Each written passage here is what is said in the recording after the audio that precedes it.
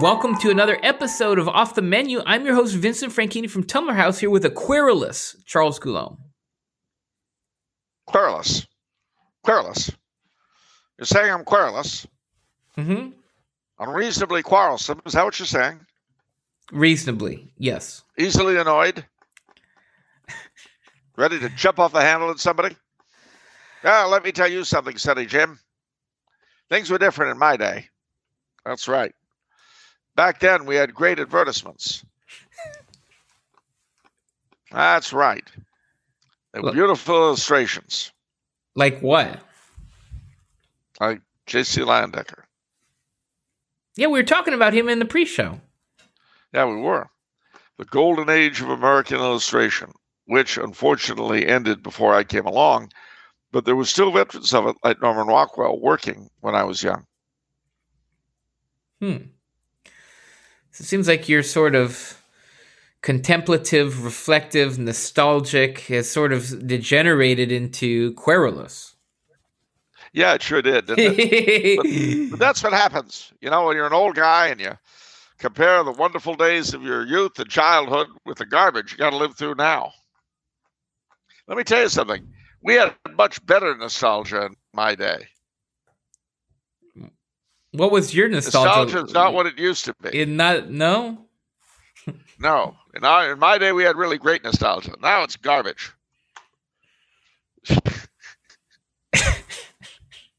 It's very, what is it, Midnight in Paris? Or Yeah, Midnight in Paris really does catch that spirit. The old days were always better than the present. Although sometimes that actually is true in certain ways. It's just that the certain ways are never the whole story. Every period has its strengths and its weaknesses. But I have to say that the golden age of American illustration was definitely, if you like work, it was great. And it also speaks well for popular culture of the time. If you like what work, because it's great. What did you say? If you like beautiful artwork, it was great. Yeah. If you like garbage, it wasn't so hot. But if you don't, it was great. And it was an extremely popular art. It was not intended for rarefied, closed-off galleries. It was very, very much popular art. Well, you know, that's a very common theme that you see a lot. What is it? Thomas Kincaid sort of fits that mold, right? Like the artist of light. Right, the artist of light, and he's got various things that go on that really evoke strong feelings, in my opinion. But he's obviously not regarded with any serious critical acclaim. No, and I've known a number of serious artists who say, you know, he's sold out and all this kind of thing. But, you know, again, the question is, what are you trying to do? That's exactly right. Like, what is the purpose of art? Like, what do they think the purpose of art is? I feel like modern art lost its way because, I don't know when, kind of almost with Picasso, dare I say, but when art is a study of art, as in like line, form, space, shape, texture, when it's just being a study of that, perhaps, and less of a reflection of life, of reality. Well, of reality. You see this in music, where rhythm and melody were abandoned for atonality. In poetry, where they got rid of rhyme and meter. In architecture, you know, where they got rid of decoration and got into what they were pleased to call brutalism. Frankly, I could never be happy with something that called itself brutalist. Yeah, who named that one? I don't know, but obviously not somebody working for an ad company. That's for sure. But no, the arts, I mean, basically lost touch with reality. And they became purely abstract, purely based upon whatever was going on in the head of the artist. And mind you, Impressionism, symbolism, things like that, those were not actually totally out of touch with reality. They might have been the artist's view of a given thing, but it was a particular thing. It was a real identifiable object. And you can say this even of someone like Vincent van Gogh. You know, you look at Starry Night. Well, Starry Night it's obviously his mental impression, but it's of an objective reality of sorts. It's Absolutely. Not, you could even say this with people like Dali and the Surrealists. But what we've gotten into now is a complete divorce for the external. However, enough of that. I do have to give kind of a health update, I suppose. Oh, okay. You sound good. I sound good for now because I don't know when my operation is going to be. Oh. But I'm seeing the specialist on Monday, and she will tell me when the knives will be drawn and the chopping commence. So I would appreciate very much, ladies and gentlemen, your prayers. We'll see what misadventures Advent and Christmas hold for me in the health sphere. So it's like a proper operation. I mean, your general anesthesia, et cetera, Oh yeah, all that.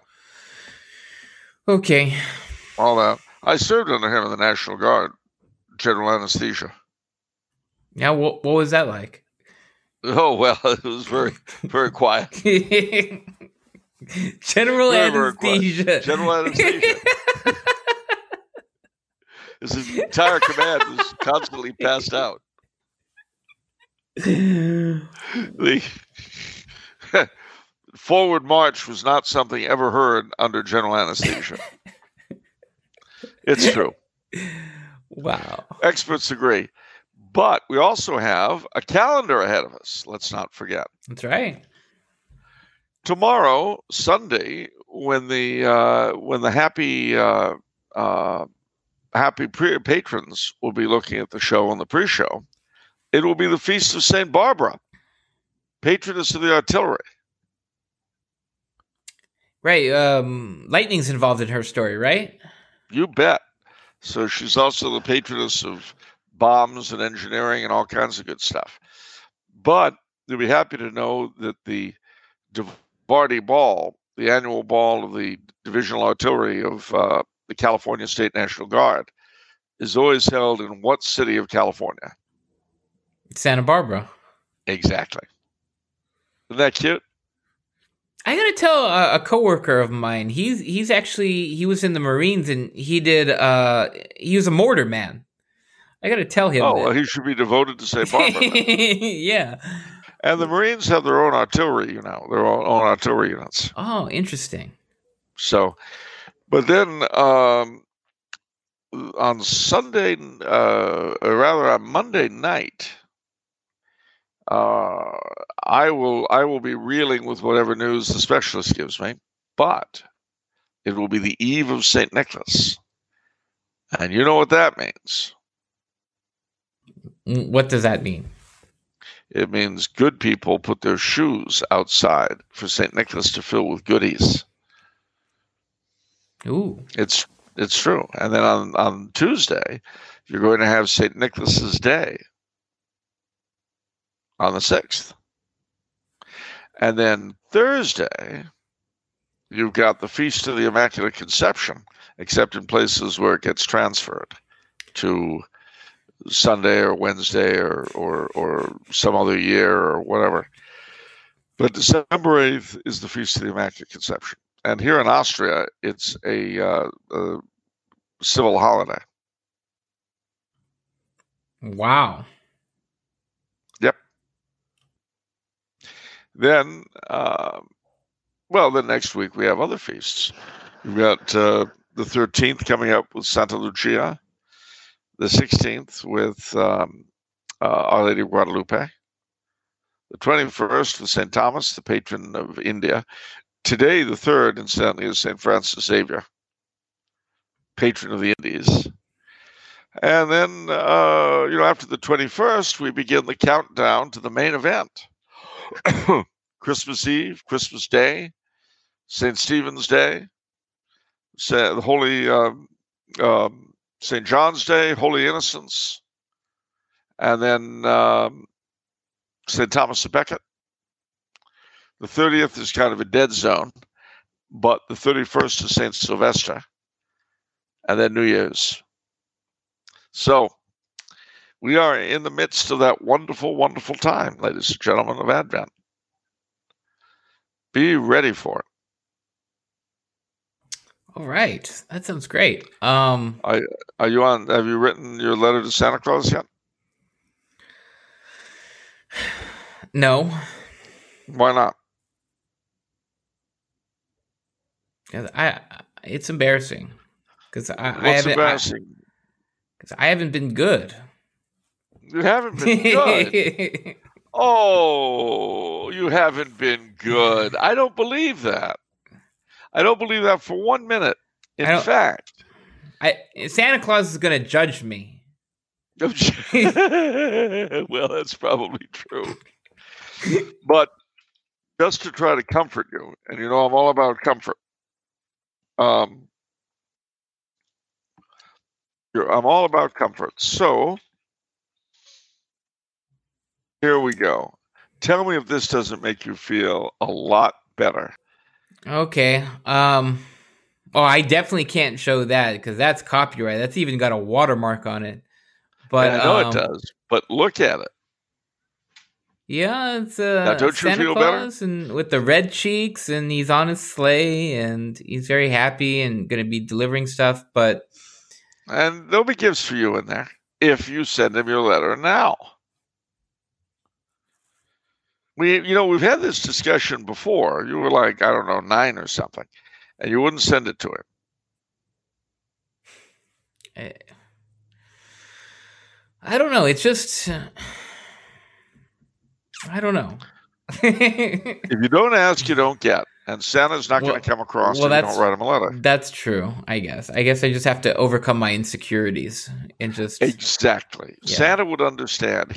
Listen, if Santa was sitting right next to you, he would give you a steaming cup of eggnog. Is eggnog steaming? Is eggnog hot? Actually, no, not as a rule. What?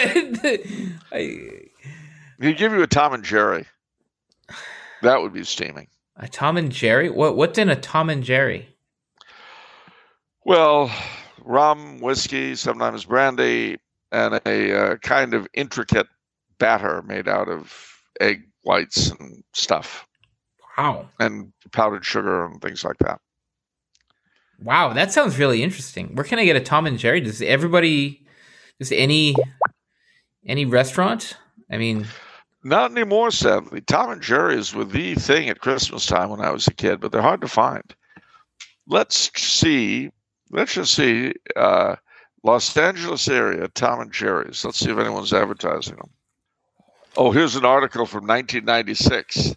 The last T&J, question mark. So this Tom... So this is perfectly, once again, on brand. Something...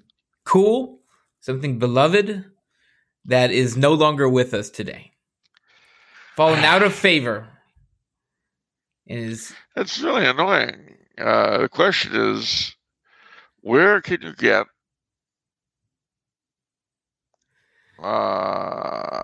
it tells you how to make your own, but that's not what we want. The one of the things is all those ingredients combined. I just can't picture a bartender doing that. And on top of that, how does a bartender make a drink hot like that? Well, because they had, they had heating things in really well stocked bars. Oh. There were a number of hot drinks. Hot rum, hot buttered rum, hot toddies. Here we go. 2021. Where to find a Tom and Jerry cocktail in Los Angeles? What is something like sort of find a location map where you enter your zip code? That's what I'm trying to do.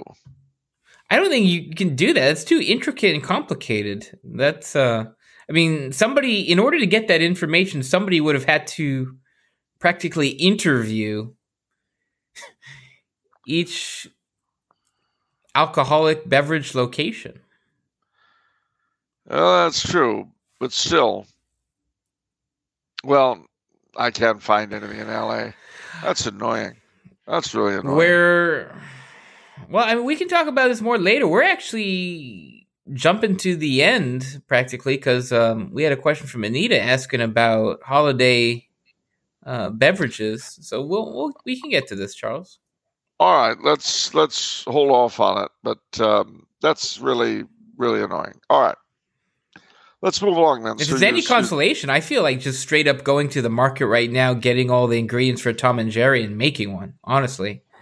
That would be an interesting thing. It's a little, well, you'll see, it's a little intricate. But once you get the hang of it, once you get the hang of making the batter, which I never did get, but once you get that hang, you can do it fairly quickly. Wait, there's a batter? You make, yeah, out of eggs and stuff. Well, I'll tell you, it's Tom and Jerry cocktail. We'll go to Wikipedia, source of all knowledge and truth. Let's see. Yeah, it's another method uses egg whites beaten stiff with the yolks and sugar folded back in. That's the hard part. And optionally, vanilla extract added. A few spoonfuls are added to a mug. Then hot milk and rum are added, although sometimes brandy is also added to it. And it's topped with nutmeg. Pre-made Tom and Jerry batter, which I used to see in LA in stores, but I haven't seen it in decades. Typically produced by manufacturers in Wisconsin, Minnesota, and the Dakotas, is sold in regional supermarkets during the Christmas season. And I didn't know this. Tom and Jerry was a favorite of President Warren G. Harding, who served it at an annual Christmas party for his closest friends. Well, there you go. One of the greatest presidents, yeah. The greatest president of the 20th century, Warren Harding. So I guess, so when you say the batter, that just makes me wonder, I mean, my last question about this, what's the consistency like? I don't understand. Like, I'm drinking a batter? No. You know? No, because you're also adding the hot milk and the other liquids. Oh, okay. Because the batter is there for the taste. Okay, because when I hear the word batter, I think like fried chicken. I think, Imagine what batter for that consistency of batter. Remember, it's a few spoonfuls of it. Okay. Added to hot milk and rum and/or brandy. Okay. All right. The consistency is close. It's a bit like hot milk, but the taste is different, and of course, it's got a kick. Got it. All right. Are you ready for State of the Week? All right. Tell me. Oregon.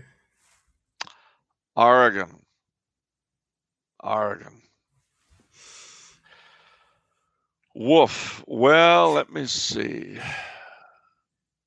Well, going from the eastern part of the state, which I know the least, it's sort of deserty and all that. So, it's deserty. Yeah, it's very dry. Yep. But there is Crater Lake I actually went there. That's actually literally the first location you've said on State of the Week that I've actually gone to. Well, Crater Lake it's a really, really neat place, and I recommend it highly. But it's very Tolkien-esque to me. Yeah. Yeah. And a place I have not been to on the Columbia River, near the Dalles, as it's called, is the not Mary Crest, my mind is gone. The Mary Something Museum. It was it's an art museum, but it was heavily patronized by Queen Maria of Romania. Maryhill. the Maryhill Museum. But other than that, my experience of Oregon has primarily been the coast and the Portland area. And the Oregon coast is wonderful, no doubt about it. I really like the Oregon coast. It's the beach, but it's cool. Yeah, it's really fascinating, sort of how Oregon is partitioned off, where you've got the very wet western side, and then it's just sort of so dry. It's completely different. So dry in the east, as you say. It's totally different. But going up the coast, you'll go to various places like Reedsport and so forth. But as you head inland from there, the area around Portland and particularly south of Portland has all sorts of interesting places. That was the area of the state that was first settled. So in places like Gervais, as I would call it, they probably pronounce it Jervis, and St. Paul, St. Louis, those areas were settled by French Canadians Métis, who came with the Hudson's Bay Company. And there's a lot of there are old churches and old homes and all that in that part of the world. At Mount Angel, which was settled by Germans, there's a Benedictine monastery called Mount Angel Abbey that's very interesting. Near it in Woodburn, you'll see the Russian Old Believers.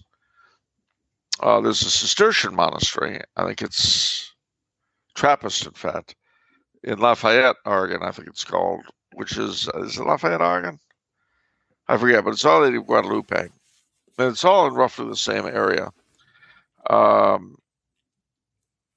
The Willamette Valley has a lot of historic things in it. Oregon City has the home of Dr. John McLaughlin, who was the last factor of the Hudson's Bay Company in the Oregon country, and a very devout Catholic. He was a convert.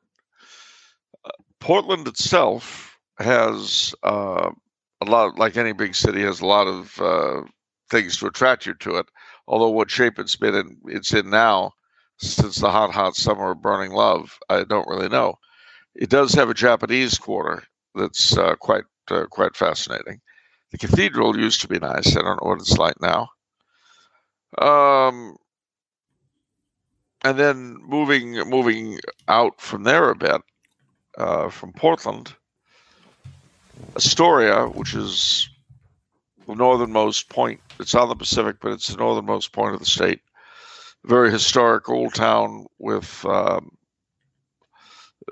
buildings of the first settlement and all that. It was a fur trading settlement. The thing to remember about Oregon is it got its start during the fur trade, and it was not really heavily settled until after it came into the United States in 1846. Prior to that time, Oregon, Idaho, Washington State, and adjoining pieces of Montana and Wyoming were part of the Oregon country, which also included southern British Columbia. And they were one area that originally was claimed by the Americans, the British, the Russians, and the Spanish. They all had conflicting claims. The Russians and the Spanish got out of the game, leaving it to the British and the Americans, and they finally partitioned it between them. So what's now southern BC went to the British, and what is the southern part of the country went to the United States. So, I mean, it's a fascinating place. I've always enjoyed my trips to Portland, especially because of the weather. I like cool weather. And that's about all I have to say about Oregon. Yeah, I went to, my brother and I went up to Oregon, up the 5 all the way. We just drove up the 5. And one of the things that really struck me kind of as a cultural difference between California and Oregon is, at the time at least, they had gas attendants everywhere. Yes.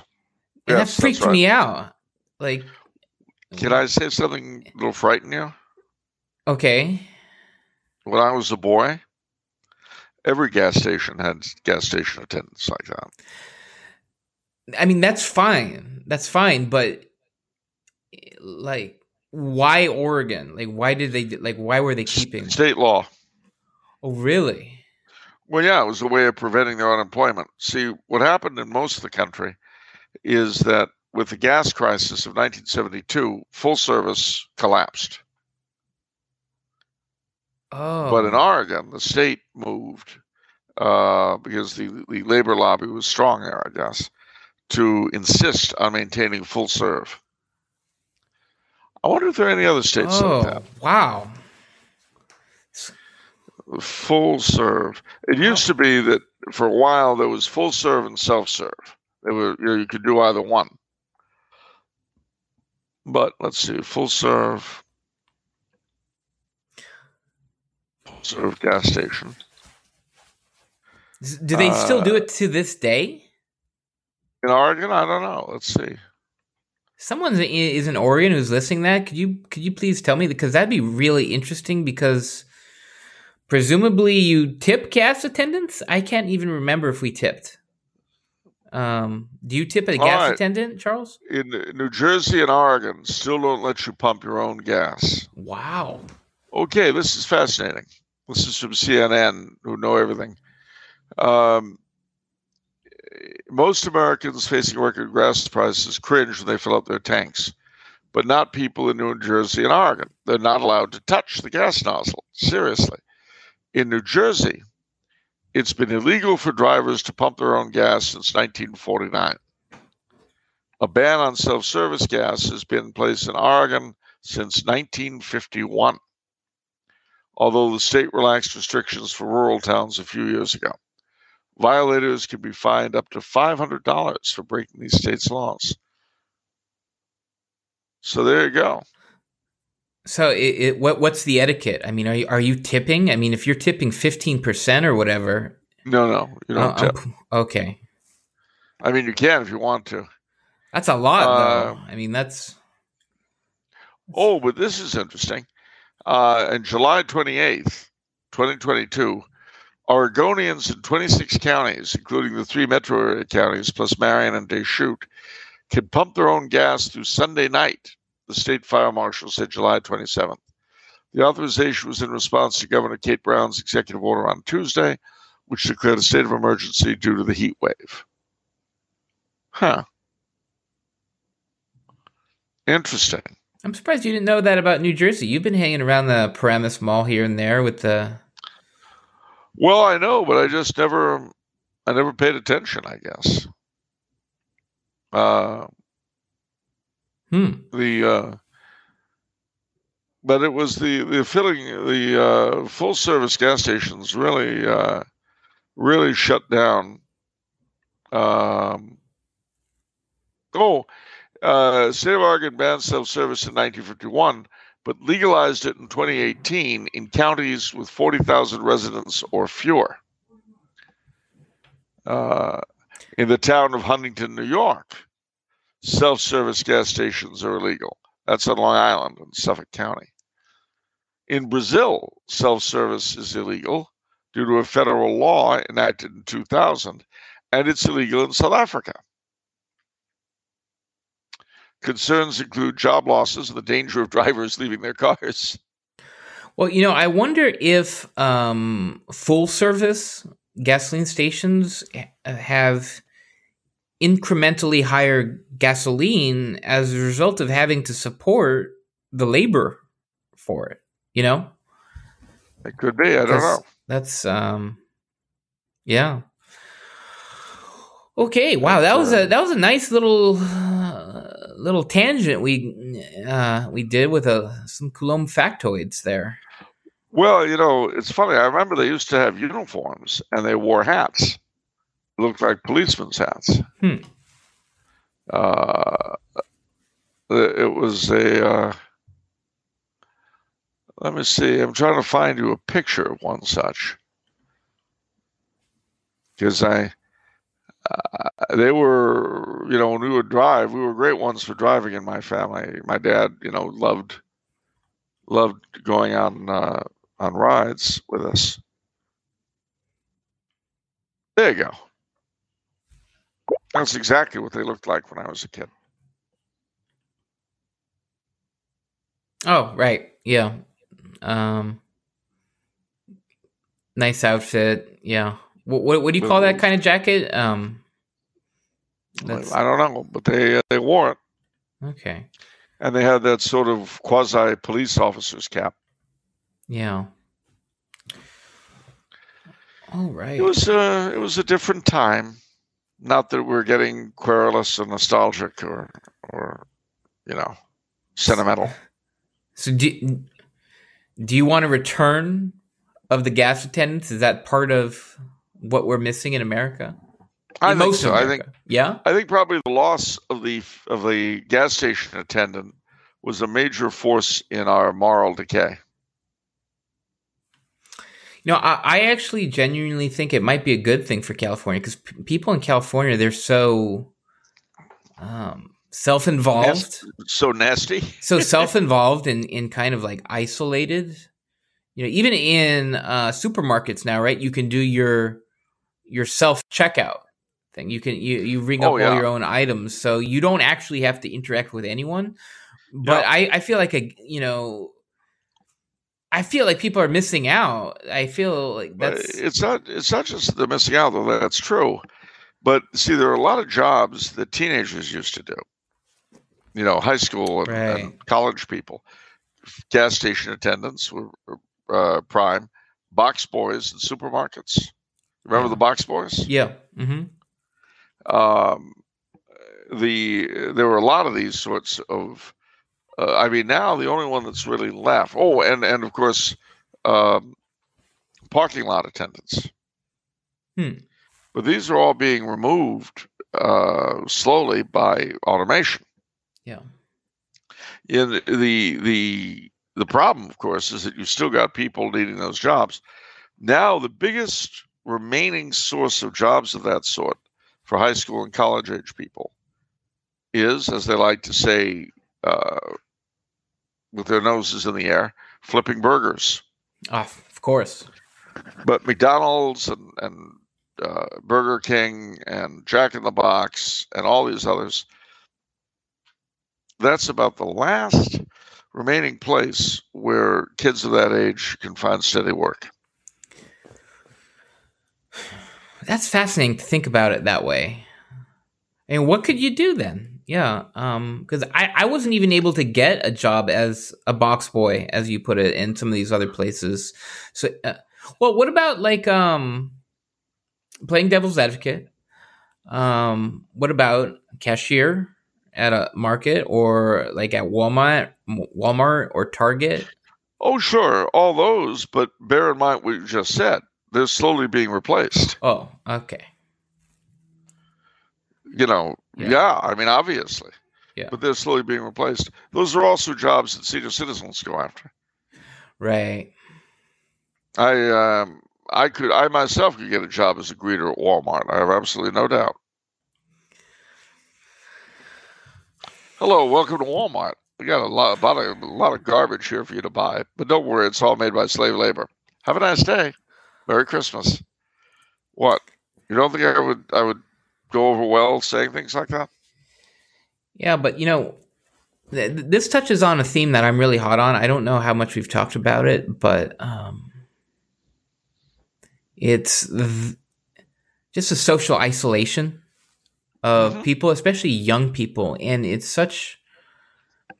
something we need to fix, and we need to give young people more opportunities for socialization in real life. And I speak of this as someone who's suffered from social isolation for over a decade at least. Don't I know it? Right. So, you see that now, and my heart bleeds for the young people because, again, I'm speaking from personal experience. Inwardly, you're dying for socialization, but at the same time, you don't know how to to do it. You don't know what opportunities are there.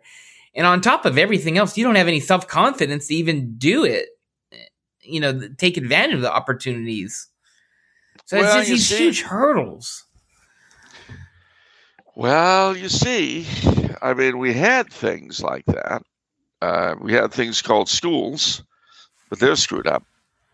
We had the Boy and Girl Scouts, which were once upon a time perfect for that sort of thing, but they've been hijacked.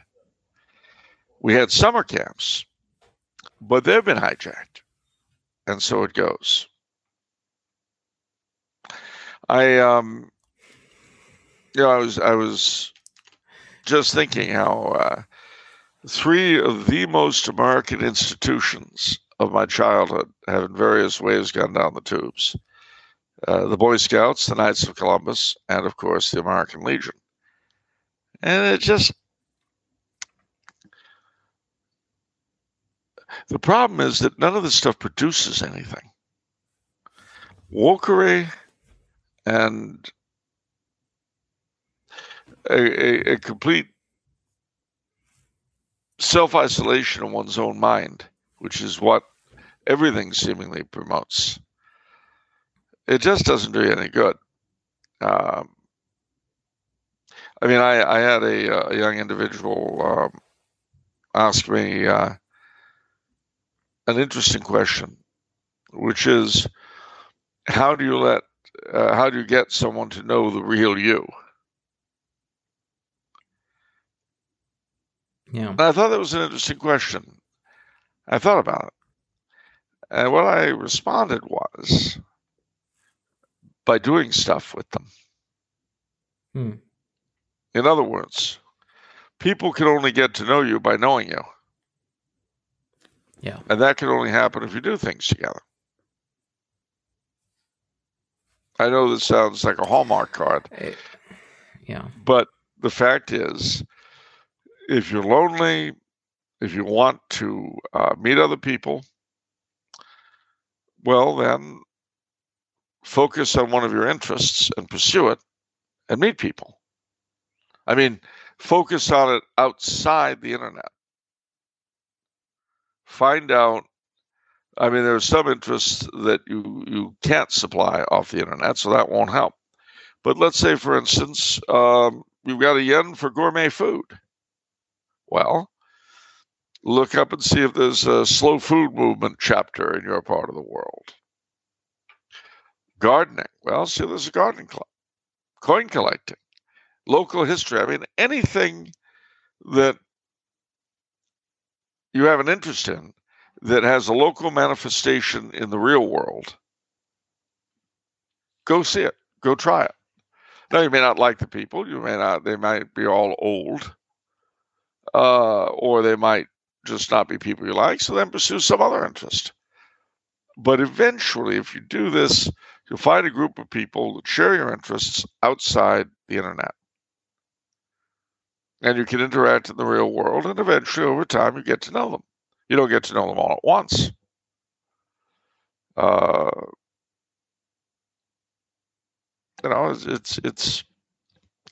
mean, this is kind of funny coming from me because, of course, my reach is thanks to the internet. We're having this conversation, ladies and gentlemen, because of the internet, and I'm grateful for it. But the fact remains that most of my life was spent without the internet. And people of my age had to make friends in the real world. And again, I don't mean to say that there's no value to making friends through the internet. I have myself. But when you don't have that possibility, you have to get to know them in a very real way, in a very special way. You can eventually come to know them that way on the internet. It takes a lot longer and usually requires meeting them in the flesh sooner or later. So try it. Your local theater company or music group or literary society or anything that'll get you out of yourself and dealing with people in an area that you're actually interested in. Yeah, and I just That's one of the reasons why I'm so interested in being a part of, what is it, the Third Space, and that book, The Great Good Place, and because I know that's part of the solution for young people, and that's gonna things like that, social structures like that, make it easier to just sort of organically or naturally meet other people. Well, they do. I mean, if you see a bar on the way home you find interesting and you don't have a drinking problem, start dropping in once or twice or 3 times a week.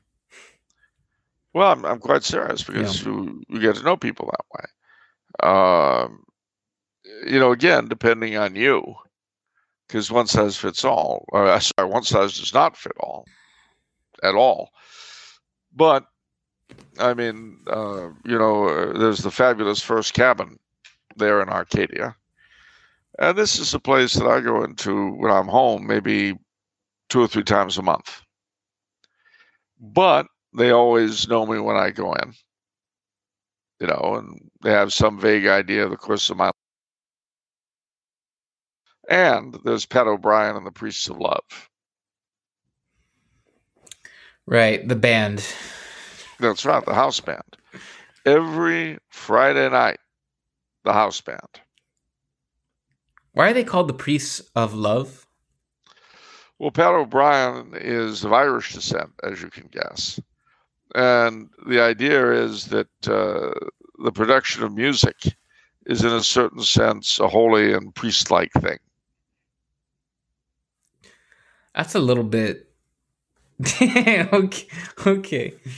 Well, I mean, you find poets and various writers and actors and so forth saying the same things about their profession. Yeah, so. I guess it's just the context, the specific context of the band. Well, they play standards. I mean, rock standards, but standards. Yeah. Okay. I remember my brother got really annoyed with me because I had them play the Ballad of the Green Berets. Andre being a Green Beret, but he didn't think it was a suitable setting for that song, which to him is almost sacred. But I said, nah. Then they knew it because, of course, there isn't a song written during the 60s they can't play. So if you find yourself in Arcadia, ladies and gentlemen, Arcadia, California, on a Friday or Saturday night, make tracks as long as you're not in a truck filled with stuff, in which case I'd advise you to park in Monrovia. And get a cab or something into downtown Arcadia. Don't be driving through in a big truck filled with loot. You don't want to make a sudden stop on Huntington Drive. But otherwise, just pull into on Huntington Drive there to the First Cabin, and you will get your fill of 60s favorites. Yeah. Some of them sung in a sort of ironic manner, like If You're Going to San Francisco. Yeah. I get the feeling that when I ask Pat to play that, he thinks I'm teasing him. Sorry, I just had a thought. Maybe that's why the population of Arcadia is booming, is because, it's hard to move out of Arcadia with your moving truck. It's hard. Yeah, well, that's true, because things do tend to fall off. Things tend to fall off. But you come in, you're fine. But you just can't go out. When you try to move out, things have a tendency to fall out of the van. Well, there was this light at First Street, and I turned around and half the U-Haul was empty. I don't know where it went. And the funny thing is, my grandmother's sterling silver vanished. I don't know what happened. I really can't recommend moving out of Arcadia. That's right. Moving in, nothing to worry about, kids. Moving out, well, why do you think I haven't moved my house, even though I'm living in Austria? Yeah. You think I'd be stupid enough to get a moving van to take my stuff out of Arcadia? Mark Coulomb didn't raise no moron. The most I might do is take some of the most valuable things out of my car and put them under the seat. Right. I mean, the small things like the coin collection and stuff like that, I might, shove them under the carpet in the car and then drive out. But nothing too big, no paintings or anything. I don't think they'd make it out. No, that's not true. They don't have sticky fingers in Arcadia. At least no more than they do in Sacramento. Anyhow, but yeah, I think. Well, let's move on. Yeah, let's move on. Yeah, we won't go into the gift shop and stuff like that. But anyhow, all right. Questions. Or Tyrone's Christmas order. Did you see what Tyrone ordered? What did he order? M16s for the whole security staff. I think that's really going a little. Does everybody need to have an M16 on security? Well, it's interesting. We live in interesting times. I guess so. Gosh, what's next? Grenade launchers? Well, that would be hard to imagine. I don't think so, but you never know. Can't be too safe. You can't be. You can never be too safe. That's right. And if a grenade launcher is what you need, who are we to say you're wrong? Hope for the best, plan for the worst. That's always been our motto. Indeed. Yeah, it's a pretty bad deal when you see the security guards toting grenade launchers. It just, I don't know, kind of gives the wrong impression.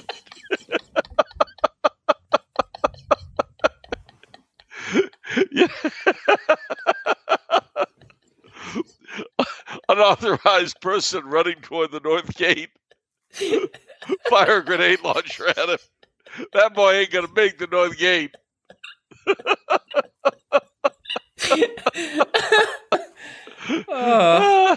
There ain't gonna be enough left of that boy to ship home. All right. You teared up. I teared up. That got me. That really got me. You felt sad for the poor guy. Yeah. It's a sad thing when we have to resort to that. But he was trying to steal something. He ain't gonna steal no more.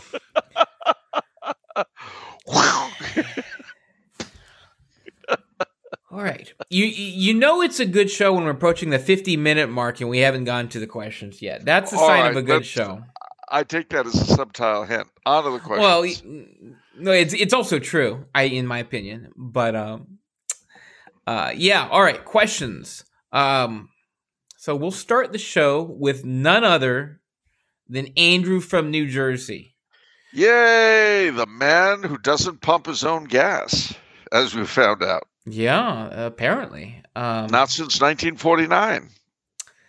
Yeah, so I better say all his identifiers, otherwise he's going to yell at me. Andrew from New Jersey, by way of Long Island, Connecticut respecter, Lower Hudson Valley enjoyer, Monophysite destroyer. Oh.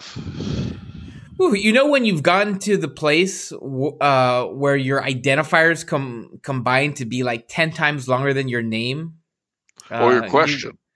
Or your question, but fortunately, Andrew's in the right place. He's our kind of crazy, am I right? No, he's the father of my godson. Wow. One of them, anyway. All right. So he says, hello, gentlemen, and greetings from the home of the first collegiate football game, Rutgers over Princeton in 1869. Wow. Oh, are we still we haven't gotten over that, have we, Andrew? We're still bitter over that game. The great state of New Jersey. I have been he has a bunch of questions. Number one, I've been getting more interested in the 1970s recently. What can I say? Nothing accompanies a nice mock turtleneck quite like a good leisure suit. That's for sure. I have been noticing a rather disturbing trend. I've noticed that many of the most notorious serial killers in history were active during this decade. Names like John Wayne Gacy, Ted Bundy, and The Son of Sam read like a who's who of multiple killings.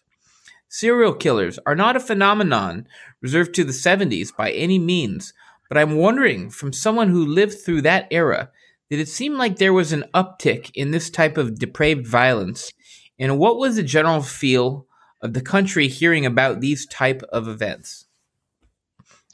Well, it did, actually. I mean, we also had the Zodiac Killer. I think he started in the 60s, but it went into the 70s. There was definitely a feeling of, especially in the first part of the decade, of quiet hysteria. I mean, this was when you got the urban legend about the razor blades and apples and Halloween, things like that. Oh, so there was certainly a rise in fear of these sorts of creatures. Now, it's impossible to say whether or not there actually were more of them, but certainly we heard a lot about them. And people began to get very fearful for their children in ways that perhaps had not been that common before. The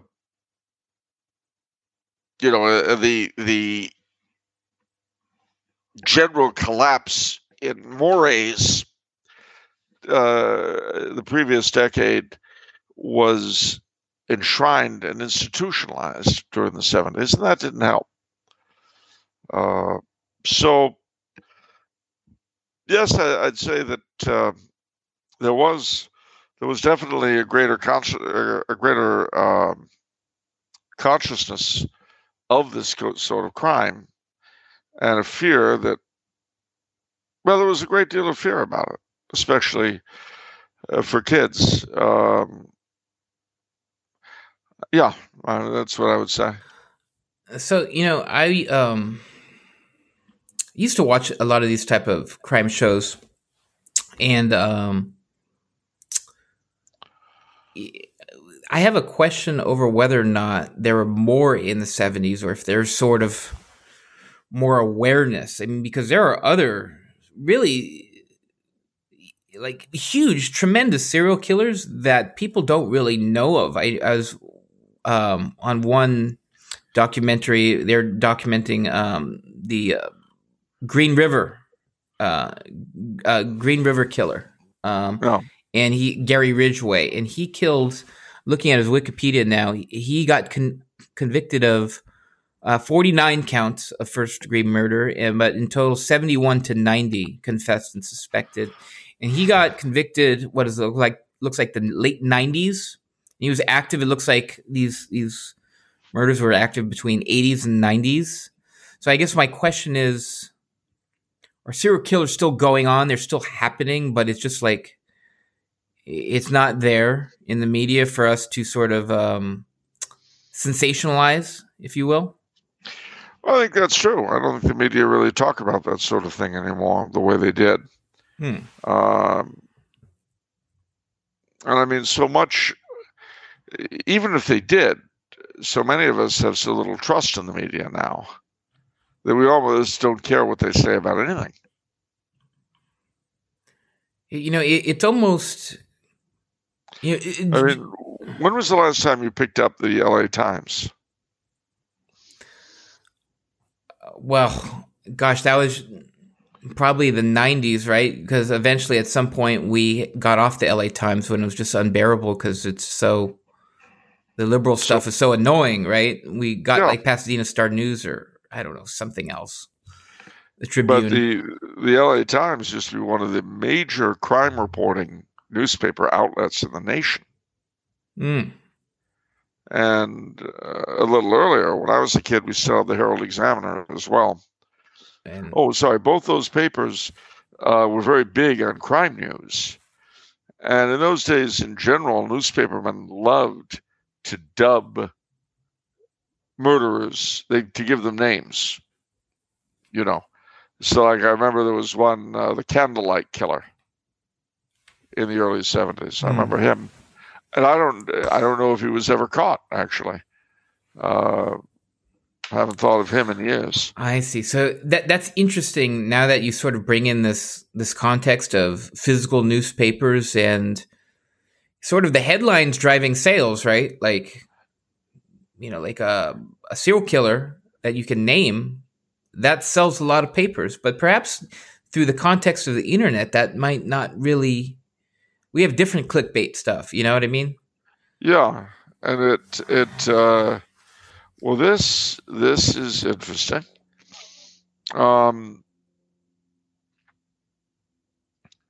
They did find him.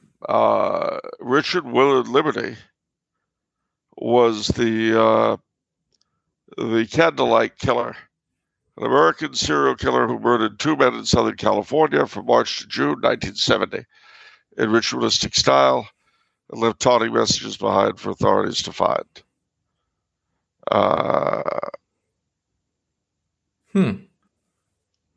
Gosh, I remember this. He then brandished a grease pencil and wrote on the bedroom door, "The Candlelight Killer strikes again." But one of his victims escaped before he was able to kill him. And then he was killed in prison awaiting trial. He was murdered by a fellow inmate. I mean, I think the media does have something to do with it too in terms of the decision making. You think of, now my mind is gravitating to the movie Natural Born Killers by Oliver Stone, which is sort of a critique of the media sort of hyping up these killers. Well, that's a question that has always been since the days of Jack the Ripper. Has always been the question of Zodiac Killer was mostly late 60s.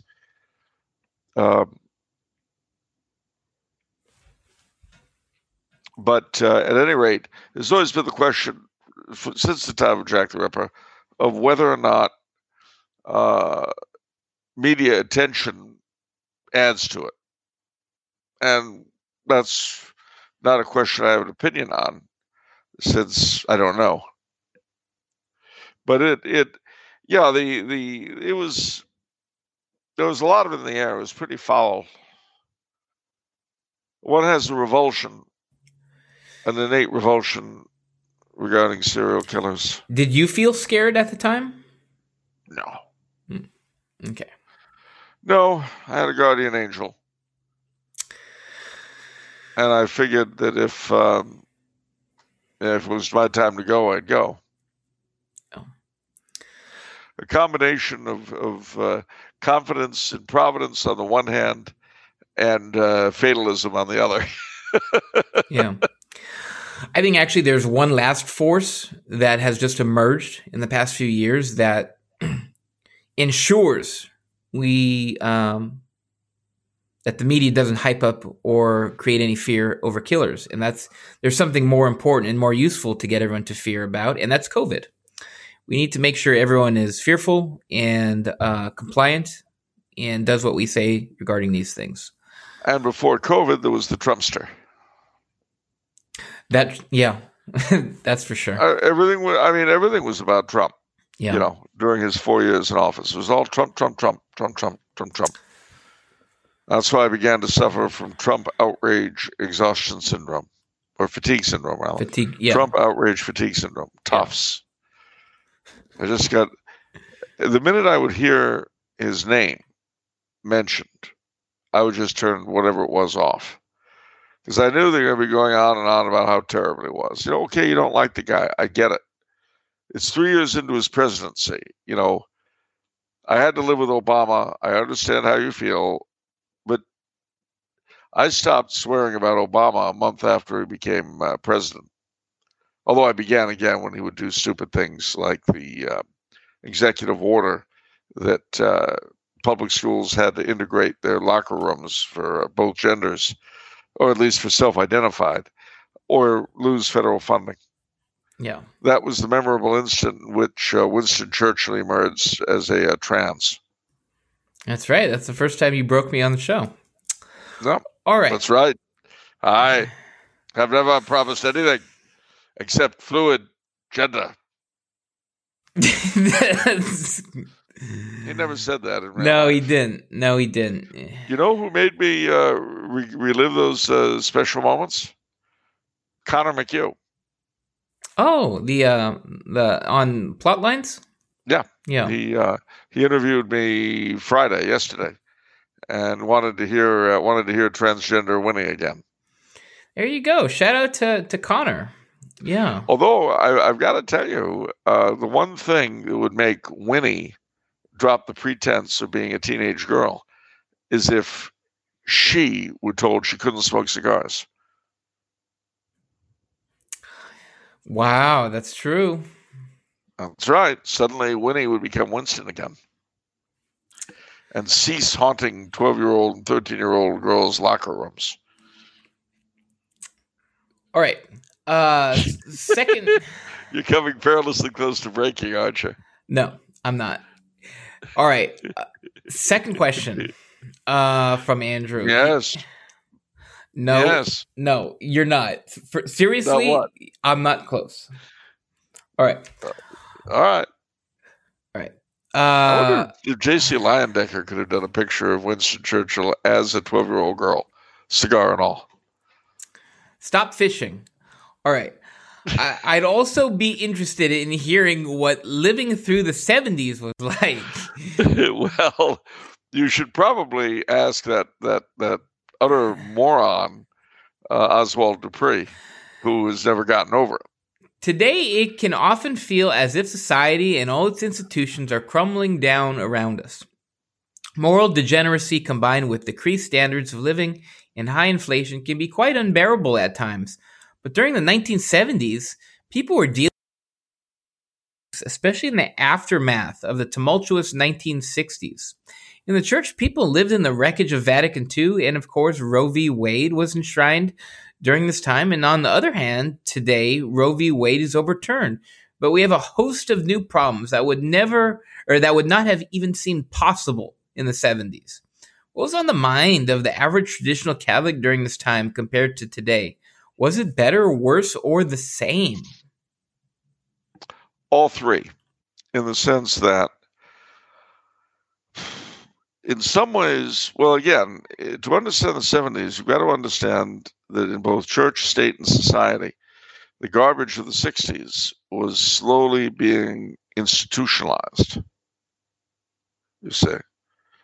In other words, it became, over the course of the 70s, more and more acceptable for people to shack up.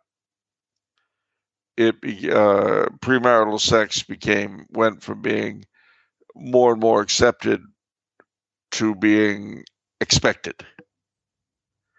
I mean, today, when you say that most people, when they hear that someone has a boyfriend or a girlfriend, they presume there's sex involved. It was going that way then, but it wasn't there yet for everybody. And you've also got to bear in mind that there were a lot of institutions in those days that still seemed pretty solid. The Boy Scouts, although they took kind of a drubbing in '73 with the new program, as it was called, the Legion, the Knights of Columbus, these things, the Elks, soldiered on as they always had done. A bit is slowly being eroded, but by and large seeming, firm. Church life was worse. I mean, in most of the country, you simply didn't have the traditional Mass. It just wasn't there. And where you could find it, was in the hands of independent chapels solely, or the then infant SSPX. But none of those were widespread phenomena. There was, on Long Island, of course, there was the famous Father Gomar de Paus chapel, the Ave Maria Chapel. In Monroe, Connecticut, something called the Orthodox Roman Catholic Movement had a chapel. And Oyster Bay, Long Island, was where the SSPX started out. Well, there was very little in Southern California. in the 70s. Father, Father Perez's predecessor, Father. This is terrible. I know his name as well as my own, ex-Jesuit. Anyway, he was offering Mass in various hotels in the San Fernando Valley, German name. But I mean, it was a very bad time in the life of the church, speaking nationally. So there, I would say it was worse.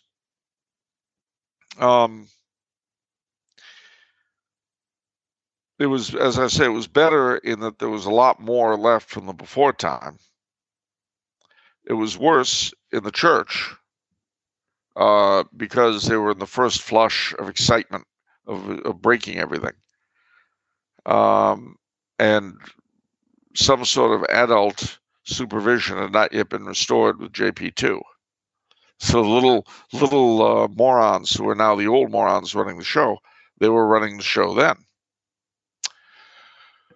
But they were young and they had a lot of viv and verm and vinegar, especially verm. And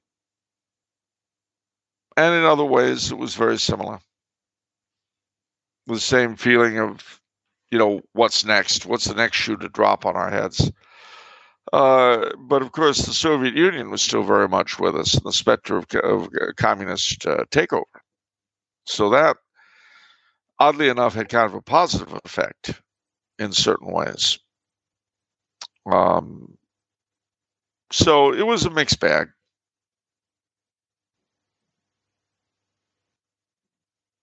I see. Okay. So much of the music was horrible. The same for the fashions. A friend of mine, who's now dead, alas, called the 70s the decade that never should have happened. He was referring to music and fashion primarily, but, there's a sort of truth to it. All right. Final thing from Andrew. He says, I have had a theory of my own that the forces that conspire to bring us Vatican II and the hippie and psychedelic movements that brought us the Manson family are somehow connected, as both seemed to lead to the type of decay which made the serial killers of the 1970s possible. I can't quite put my finger on what the connection would be, though. What are your thoughts, Charles? Can any lines be drawn between the collapse of the church via Vatican II and a type of social collapse brought on by the hippie movement in conjunction with psychedelic drug culture? Well, I think there's sort of parallel things that, to a certain degree, especially in various local areas, fed off each other. My dad was very much of the opinion that as far as America went, World War II played a big role in the destabilization of American society that bore fruit, quote unquote, in the 60s. And I've also looked, as you may or may not know, into the idea that World War I and World War II helped destabilize the church itself and led major figures to question the church's teachings and traditions and so forth. Not necessarily so much specific dogmas as the Catholic ethos in general. But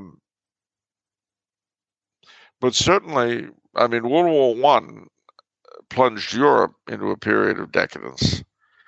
World War II did the same, I think, in America, although it was to a degree delayed by the necessity of dealing with the communists. But after we got used to it, then we let it all hang out. And of course, you had the Supreme Court eating away at the morals of the country, but they could never have gotten away with it if the country were not sort of pretenderized. I mean, don't forget, even a man like President Reagan thought for a while when he was governor of California that abortion was okay. Now, he changed his mind later, but his wife never did. So, at Reagan, people today people look at it like you were the Rock of Gibraltar. Well, I mean, I like the fellow very much, and I'm happy I lived under him. I'm happy I met him. But he was not the Rock of Gibraltar.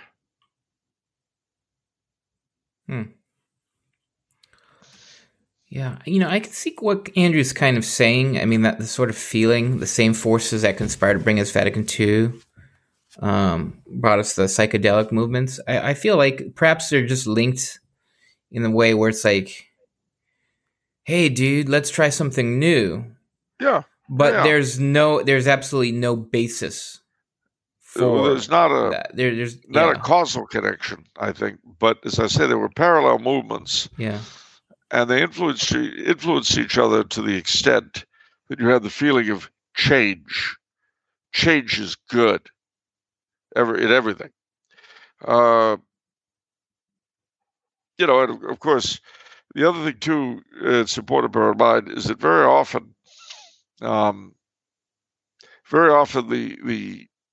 your personal experiences, if they occur against the backdrop of major historical experiences, tend to conflate.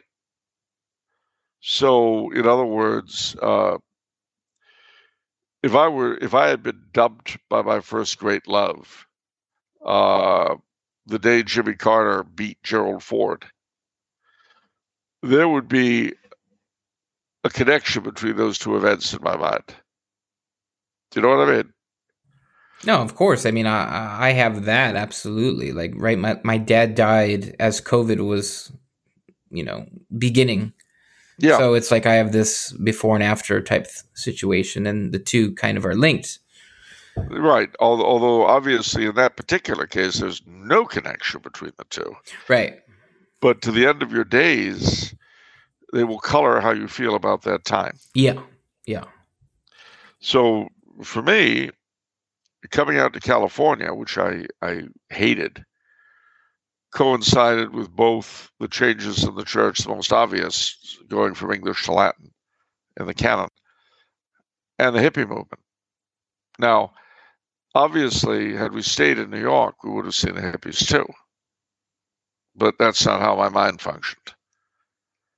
We leave New York where we didn't see any, we come to Hollywood, and there they are.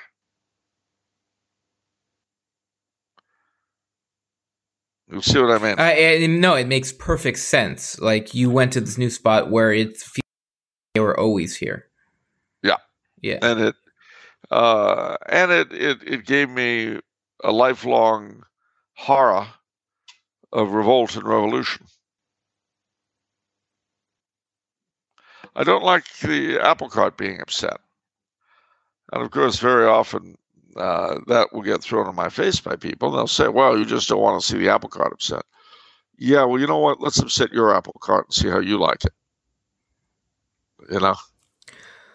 Well, I mean, the whole basis of government and society and heaven, I mean, what we want, I mean, one of the things we want above all things is peace.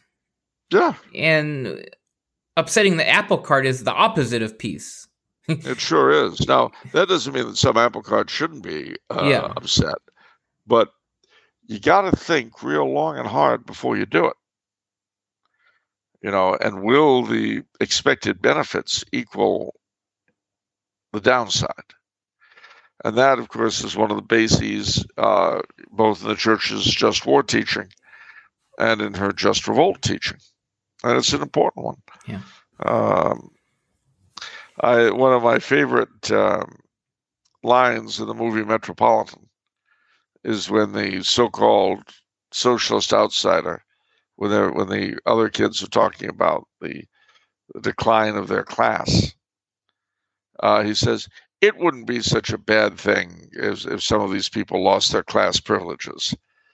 And the girl he's getting warm with slowly says, it has nothing to do with losing your class privileges, whatever that means. These people are everyone I know. It's the prospect of living your whole life believing that you're a failure. And of course, he shuts up. Yeah. Brilliant movie, Metropolitan, and a great film to watch during the Christmas season. It's part of my personal Christmas celebration. Interesting. All right. Andrew says one final thing. He says, P.S. The 70s gave us Vegas-era Elvis, and that's more than enough for me. Yeah, I can't argue with that. That's pretty sad. So, there's something about Elvis in that jumpsuit singing about the baby born in the ghetto that, I don't know. Include me out. All right. Anita, superfan Anita, says, greetings, gentlemen. My prayers continue for Charles's good health. You want questions? I got questions. All right. Let's go from the macro to the micro. Ooh. Question number 1. Okay.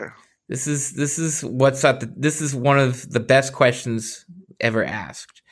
Does the Holy Roman Empire still exist on some level, having never been formally abolished? If the empire were to be restored today, who would be the logical man to lead it? What a good question. Well, first, let me read you a couple of quotes, which I think are worth reading. First is from the acknowledged master of the acknowledged master of stuff about the Holy Roman Empire in English, James Viscount Bryce, who, in looking over just this very issue, he said, and I quote, quote, Great Britain had refused in 1806 to recognize the dissolution of the empire, and it may indeed be maintained that in point of law, the empire was never extinguished at all, but lived on as a sort of disembodied spirit. For it is clear that, technically speaking, the abdication of a sovereign destroys only his own rights, and does not dissolve the state over which he presides. Perhaps the Elector of Saxony might legally, as imperial vicar during an interregnum, have summoned the Electoral College to meet and choose a new emperor. And then Klaus Epstein, in The Genesis of German Conservatism, declares, quote, while there is no question that Francis was personally entitled to abdicate a crown he was no longer willing to wear, he certainly had no constitutional power to dissolve the fabric of imperial obligation per se. The empire, like all sovereign states, was intended to be perpetual, and the emperor had sworn to maintain it to the best of his ability. He broke his coronation oath when he declared it dissolved, and he failed to consult the Stände assembled at Regensburg about his highly irregular procedure. One can argue, therefore, that the imperial death warrant was technically ultra vires, and therefore null and void, and that the empire, quote-unquote, legally continued to exist after 1806. Now, Father Aidan Nichols, my favorite living theologian, has made his comment here in Christendom Awake. Quote, Catholicism, as orthodoxy, has historically regarded the monarchical institution in this light, raised up by providence to safeguard the natural law in its transmission through history as that norm for human coexistence, which, founded as it is on the Creator and renewed by him as the Redeemer, cannot be made subject to the positive law or administrative fiat or the dictates of cultural fashion. Let us dare to exercise a Christian political imagination on an as yet unspecifiable future. The articulation of the foundational natural and Judeo-Christian norms of a really united Europe, for instance, would most appropriately be made by such a crown, whose legal and customary relations with the national peoples would be modeled on the best aspects of historic practice in the Western Holy Roman Empire and the Byzantine Commonwealth, to use the term popularized by Professor Dmitry Obolensky. Such a crown, as the integrating factor of an international European Christendom, would leave intact the functioning of parliamentary government in the republican or monarchical polities of its constituent nations and analogues in city and village in other representative and participatory forms. All right, so what does all this mean in terms of our question? Well, let's go back first to the beginning. And by that, what do I mean by the beginning? I mean Maundy Thursday, the first Holy Thursday, when Christ did a number of things. He founded the Mass and the priesthood, but he did something else. He united his Davidic kingship, to which he was the rightful heir, humanly speaking, to the communio of the church. Now, for the first several hundred years of the church's existence, this didn't mean a lot. But starting in 303, when Armenia converted from the king on down, it made a difference. This connection between the church and the Christian state as separate and distinct realities, but nevertheless part of the same thing, the Res Publica Christiana, the body of Christendom. This came to a head in 380 with the Edict of Thessalonica, when Emperor Theodosius the Great made baptism not only entrance into the Catholic Church, but also Roman citizenship.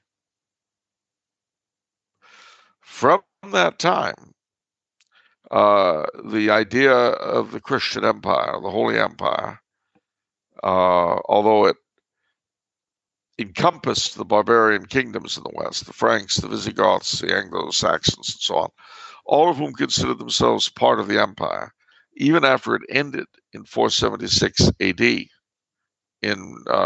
They all recognized the Emperor at Constantinople as being the chief sovereign of Christendom, although they ran their own affairs. After the Muslims invaded the Near East and took the Holy Land, Egypt, and all that, and the Lombards made Byzantine control of Italy very spotty, the Pope looked for another protector, and he turned to the Franks, and he crowned Charlemagne as the renewed emperor in the West. And there emerged what they were pleased to call the two emperors problem. You had the Holy Roman Emperor and the Byzantine Emperor, both claiming to be the successor to the Roman Emperor. But you see, Roman history already provided for that, because for many decades there had been two emperors, one in the West, one in the East, before Theodosius the Great, who was the last emperor to rule both sides and whose sons were emperors in the East and West. But despite having two emperors, it was held to be one empire, coterminous with Christendom. Now, mind you, as France became more powerful, many French kings made the declaration that the King of France within France had the same powers as the emperor outside. And of course, Charlemagne was numbered the first French king, as he was the first Holy Roman Emperor. But here's the fun part.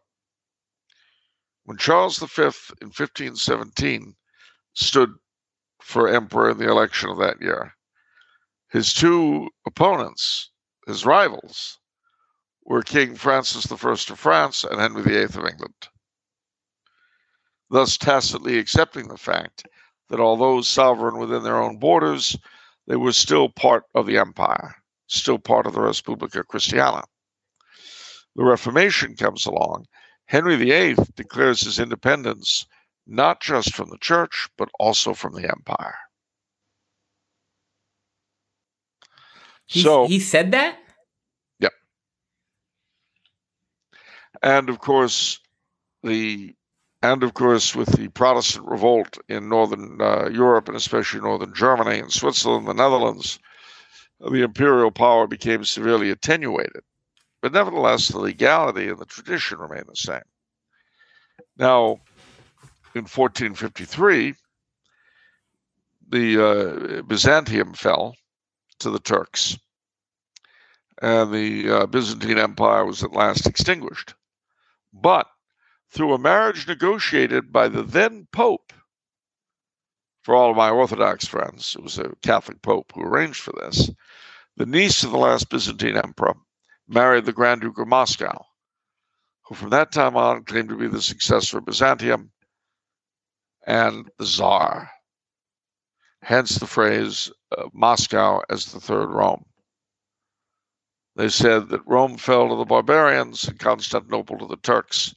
Moscow is the third Rome, and there shall not be another.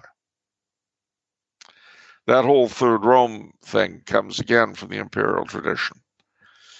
The Holy Roman Empire limped along until in 1806, as we see, was quote-unquote dissolved. I say quote-unquote because I think the case has been well made that it was not legally so, and that indeed, although there was no Holy Roman Emperor, the empire in the West continued the way it had between 476 and 800. In theory, in legality, and as part of the Respublica Christiana. So, the other thing, of course, that the Emperor Franz did 2 years before his abdication was to create the Empire of Austria, so he could maintain an imperial title.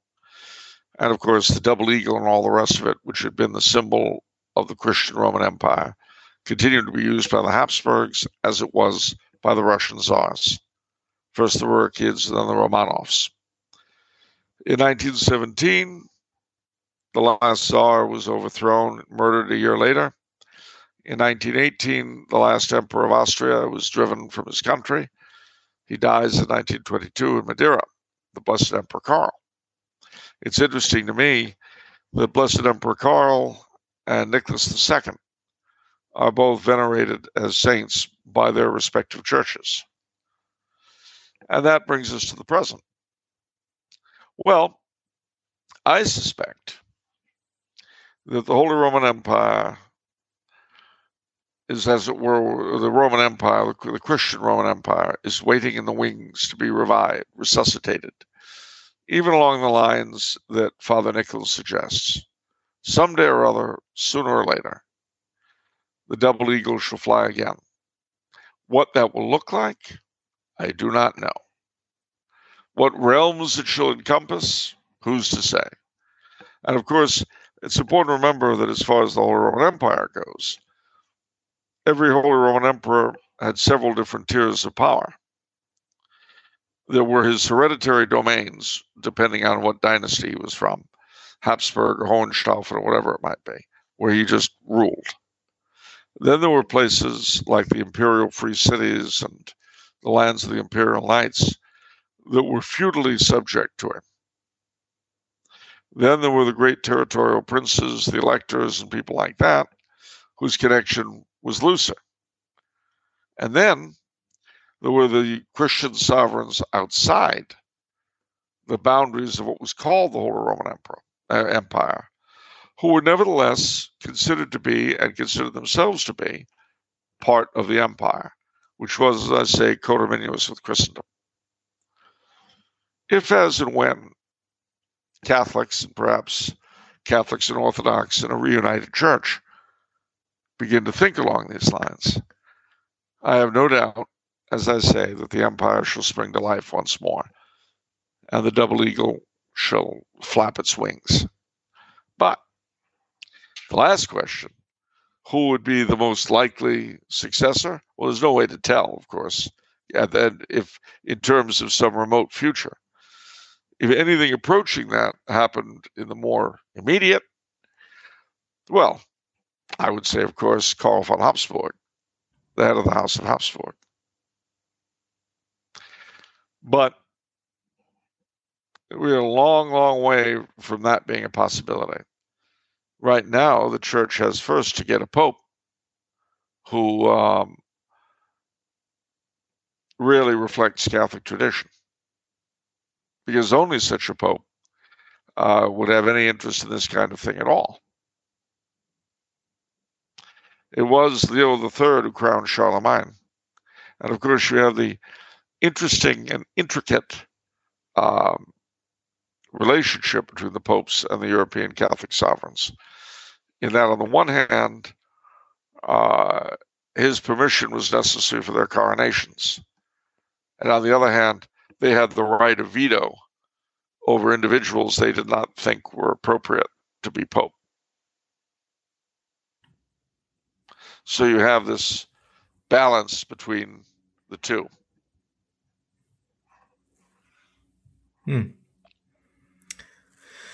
Speaking of popes who would like that sort of thing, you think we'll ever, in our lifetimes, have a pope who puts on the papal tiara? A good question. I hope for the sake of the papacy, the Holy See, the Catholic Church, and the world, that happens sooner rather than later.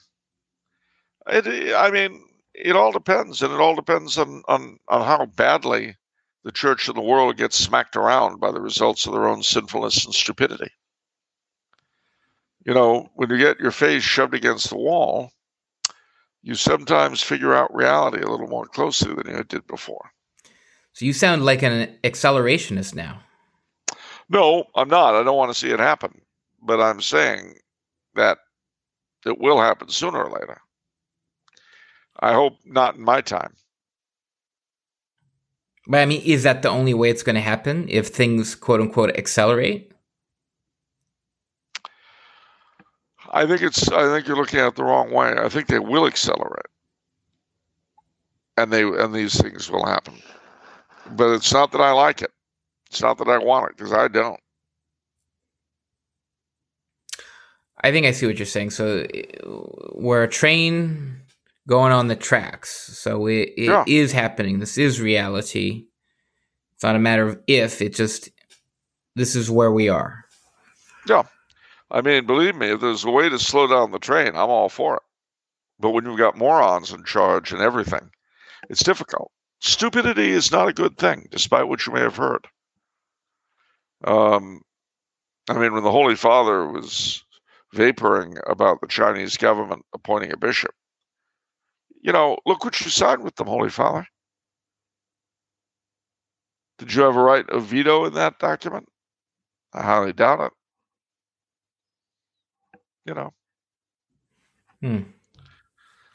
What's to be said? Look, if I give you carte blanche over my bank account, and I give you the right to sign checks on my account solely, and then you empty my account, well, you're a thief, but what am I?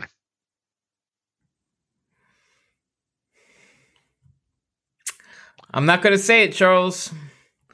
All right. I am 2 words. Stupid. Spelled S-T-O-O is the first word, and P-Y-D is the second. Wow, impressive. All right. I'm not saying the Holy Father is stupid. What? Is that what you were thinking? Yeah. I would never say that about the Holy Father. Okay, well, that's... Okay. All right, very good. Moving on. Anita says, it has been announced that the Stone of Scone will be used next year at the coronation of Charles III. Will our Charles be able to wrangle an invitation to the coronation? What is the history of the Stone of Scone, and how did it come to be associated with the coronation of monarchs? Well, first, I'll answer the second question first. No, there's no way I'm going to wrangle an invitation to the coronation. I will be watching it on television like everyone else, presuming I'm able to sit up at that point. The second question, though, the Stone of Scone, or the Stone of Scone, began life as a typical Celtic coronation stone, because the many, many Celtic kings would be crowned standing or sitting on stones, on particular stones reserved for the purpose. Now, tradition has it that the Stone of Scone was originally the Stone of Destiny at the Hill of Tara, on which the High Kings were crowned, High Kings of Ireland. Now, there's another stone at Tara today that people claim is the actual Stone of Destiny, and that the Stone of Scone is a Scottish imposture. I don't know if that's true. But what I do know is that a lot of Irish, in the wake of the fall of Rome, poured over the water into Scotland, what we call Scotland now, because Scot originally meant Irish. And by the year 600, you had four peoples in what is now Scotland. In the Highlands were the Picts, who were a strange Celtic people. In the islands that are adjoining peninsulas, the Hebrides, you had the Scots who had come from Ireland and allegedly brought with them the Stone of Destiny. In the far southeast, what we called Lothian, you had the Angles who had come over from Germany. And in the far southwest, you had the Britons who had been pushed there by the Angles. And they were like Welsh or Cornish, people like that.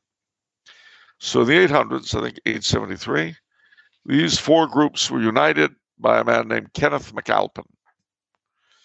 And he became the first king of a united Scotland.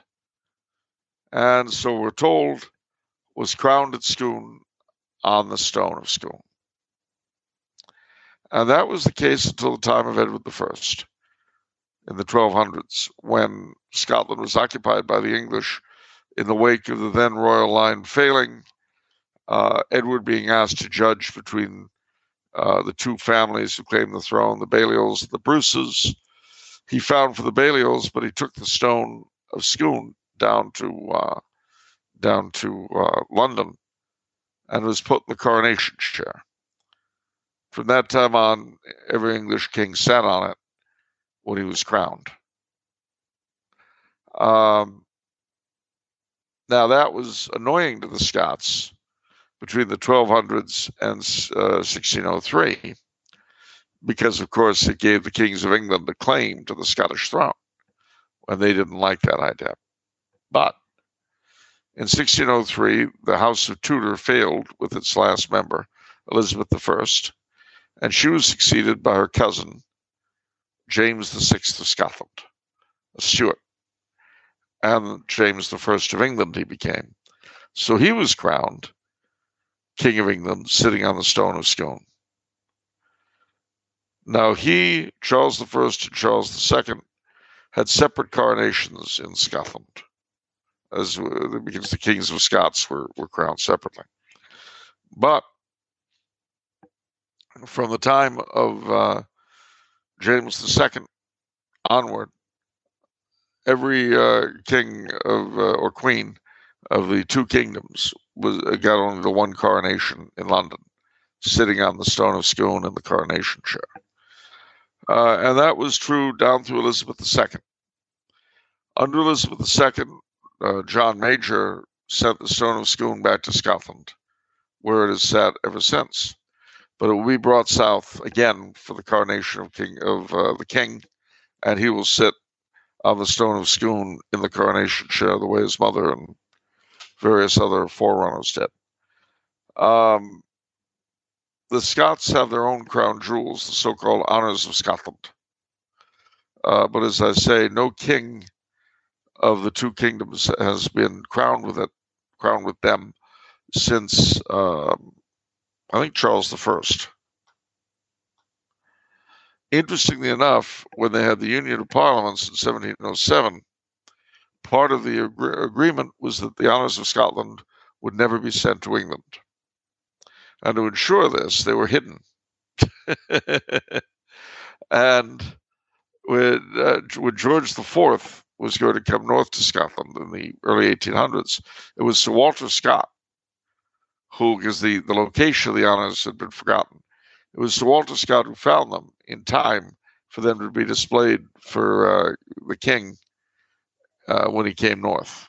And from that time on, whenever a new king is crowned in London, his first trip to Edinburgh, he's sort of presented with the honors. He doesn't wear them, but he's sort of there. And that was done the last for Elizabeth in 1953. So I'm sure that at some point after the coronation, the king will go up to Edinburgh and sort of be received in St. Giles Cathedral and gawk at the honors of Scotland. Does it excite you that King Charles is using the stone? I mean, is this optional or is this standard? It's standard. Oh, is it? Okay. Okay.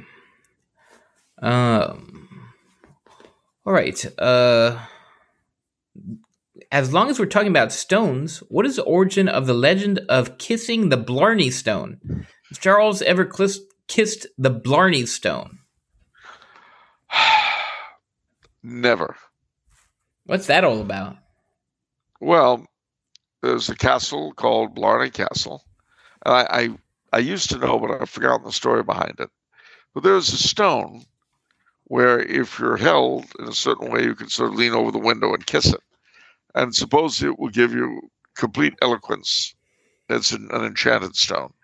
And everyone will believe whatever drivel you tell them. And people regularly they line up to kiss the stone? Yeah. But it's kind of hard to reach. I mean, it can be done, but you've got to, you lean over and you've got to be held to do it. But I have never kissed the Blarney Stone. Maybe someday. If I had a bucket list, I'm sure it would be on it.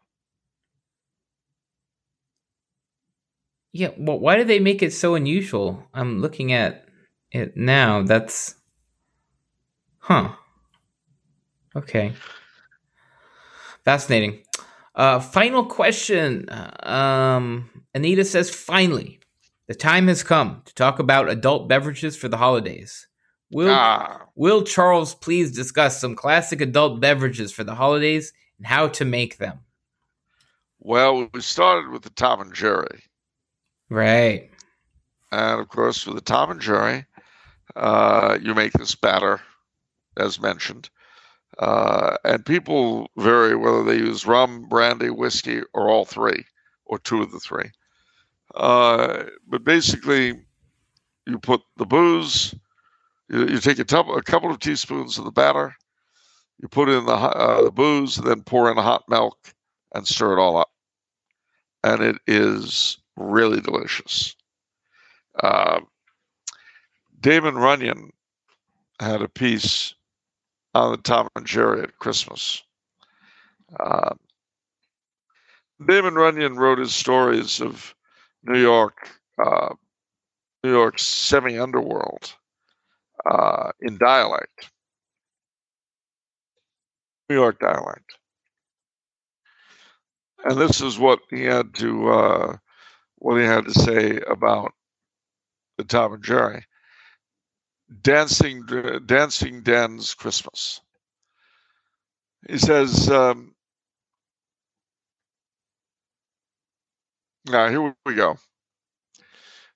Now, one time it comes on Christmas, and in fact, it is the evening before Christmas, and I am in good time Charlie Bernstein's little speakeasy in West 47th Street, wishing Charlie a Merry Christmas and having a few hot Tom and Jerry's with him.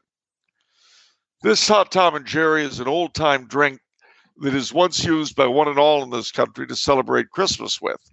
And in fact, it is once so popular that many people think Christmas is invented only to furnish an excuse for hot Tom and Jerry's. Although, of course, this is by no means true. But anybody will tell you that there's nothing that brings out the true holiday spirit like hot Tom and Jerry. And I hear that since Tom and Jerry goes out of style in the United States, the holiday spirit is never quite the same. The reason hot Tom and Jerry goes out of style is because it is necessary to use rum and one thing and another in making Tom and Jerry. And naturally, when rum becomes illegal in this country, Tom and Jerry is also against the law because rum is something that is very hard to get around town these days. And so it goes. Dancing Dan's Christmas. I recommend it highly for the Christmas season. Christmas was not invented for Tom and Jerry's. Wow, that gives quite a picture that it was that popular. It was that popular. So it's, wow. So salt, confectioner's sugar, butter, vanilla extract, nutmeg, cloves, allspice. Wow, a lot of stuff going in there. I'm making it my goal this Christmas. It's too unusual. Too much of a challenge not to. Right. You know what I mean? It's like that's part of the fun is trying to do this crazy thing. And it seems like it would taste at least interesting, you know? It's very good. I've had several in my lifetime, and I've enjoyed each and every one of them. The last place that I can remember having a Tom and Jerry was no, there are two places. The Lexington bar in Minneapolis, Minnesota. No, sorry, St. Paul, Minnesota. And the other, the Palace Hotel in San Francisco. Does the Derby offer it? No. What a plebeian institution. Well, I wouldn't go that far, but I mean, the Derby, like so many other institutions of that kind, there's a lot of stuff they just don't do anymore. The only tableside thing they do is Chateaubriand. Oh, they don't even do Caesar salad tableside anymore. No, I thought you had one with. I remember when I went with you one time, and you had the thing with the potatoes. Oh, that's different. Okay. That's strictly the one waitress. Okay. And she started out at the late lamented Monty's Pasadena. We have a long history, Barbara. No, it's true. We do. Because Monty's was a great restaurant. Again, a heavy food house in Pasadena. And I think it went down in 2005 or something. But it was great. Again, you know what I like. Dark wood, red leather banquettes, the neon sign, steak, seafood, cocktails, etc. Well, it was during the decade or two that I used to go to Monty's that I first met Barbara. And then when Monty's closed, she shifted to the Derby. That is straight up serendipitous. Oh, it sure was. And so she brought her potato ability with her. Wow. You know. Of all the places. Yeah. Well, I mean, see, the number of those places, like the Golden Corral in Glendora, closed. Yeah. You know, if you ever come back, if you ever make it back to the great state of California, we need to go. You need to take me to one of these places. One. Or all. We need to go on a pub crawl. Definitely. A restaurant crawl. That would be amazing. You know, I hate to say this in front of our studio audience, but a great deal of my time in days gone by was spent in establishments of this description. You know, ladies and gentlemen, how can you possibly beat steaks, cocktails, baked potatoes, especially baked potatoes that are a bit played with like Barbara does? How do you beat that? No, you can't. How do you beat, I mean, my all-time favorite meal, as pioneered at the late lamented La Parisienne, was to start turtle soup. Well, no, start with turtle soup.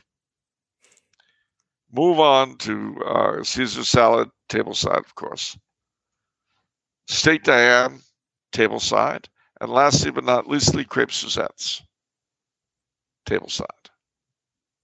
I mean, that's my idea of the perfect meal. And everything washed down with copious amounts of cocktails before and after, well, and an aperitif and a digestif, and of course, wines with dinner. Oh, ladies and gentlemen, on this green earth, those are the most wonderful, wonderful things you can do that are not directly religious. And I say directly because good cuisine, and it doesn't have to be just heavy food, whether it be Chinese, French, or Dutch. Good cuisine, like any of the great arts, is a reflection of God's own divine creation and of the intelligence he gave us to improve upon it, as it were, to be co-creators with him. Anyway, I digress. As far as other drinks go, well, the Christmas season, hot drinks are the things that one goes for. The Tom and Jerry we've talked about. Hot buttered rum is exactly what it sounds like. Rum, hot water, honey, butter, stirred up. With whiskey, you could make a hot toddy out of whiskey and hot water. And sometimes people add things to it. There is mulled wine, or Glühwein, as we call it in German, which generally has wine, other spices. They have also and you can try this at home, but be careful. In Germany and Austria, they have what's called the Feuerzangenbowle, or the Krambambuli, which is basically a wine and rum punch with citrus fruits and other sorts of things. And you have a sort of cone of sugar, of hard sugar, soaked in rum, which you set aflame. And it falls into the punch. That sounds insane. It's great. I would have, if I had been up to it, I would have enjoyed it Friday night and the preceding Friday night. I was invited out twice, and I just wasn't up to it, sadly. Wow. But I love the Krambambuli. Or the Feuerzangenbowle, if you prefer. Now, there's apple cider, eggnog, of course. We can't leave out eggnog. And those are, I guess, pretty much the hard cider, I should point out. But those are pretty much the Christmas period drinks. Champagne is always good. I like mine dry. And a week later, it's absolutely required for New Year's Eve. So I'd say those would do it for adult beverages. Ovaltine and tequila, no. You just made that up on the spot, right? You didn't grab from something. Yeah, I just made that up on the spot. That's good. That's good.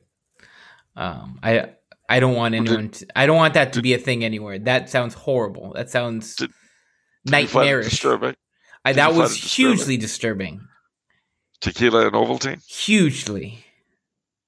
I don't even. I want to get that out of my mind like immediately. I don't even want to think that. That's one of those things where you just regret, seeing. Except this is hearing. So you don't want to think about tequila and Ovaltine and the twist. Stop saying those two words together, Charles. Tequila and Ovaltine? Yeah. Stirred up. Presented Charles, in an you say that one more time. glass. I will make it. You say that one more time. I will make it the title of the show. So don't do that. Oh, you wouldn't dare. I would completely dare that. It's funny the things I need to use to try to threaten you. There's not a lot. So let me get this straight. If I mention those two beverages placed in an old-fashioned glass with a twist and perhaps a sprinkling of nutmeg, you would call the show Tequila and Ovaltine. I'm going to call it Charles Coulombe's Tequila and Ovaltine. We've never had your name on the show before, but I'm putting it there. So this is your proprietary blend. You always come up with these new little things. Okay, so from now on, everyone's going to say, well, Tequila and Ovaltine, good old-fashioned Charles Coulombe drink. Take it a step further. Charles Coulombe's Christmas Tequila and Ovaltine.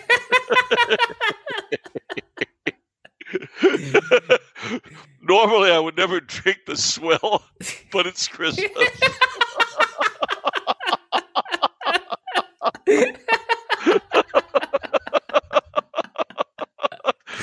I want an old-fashioned Christmas like we used to have back in 2022.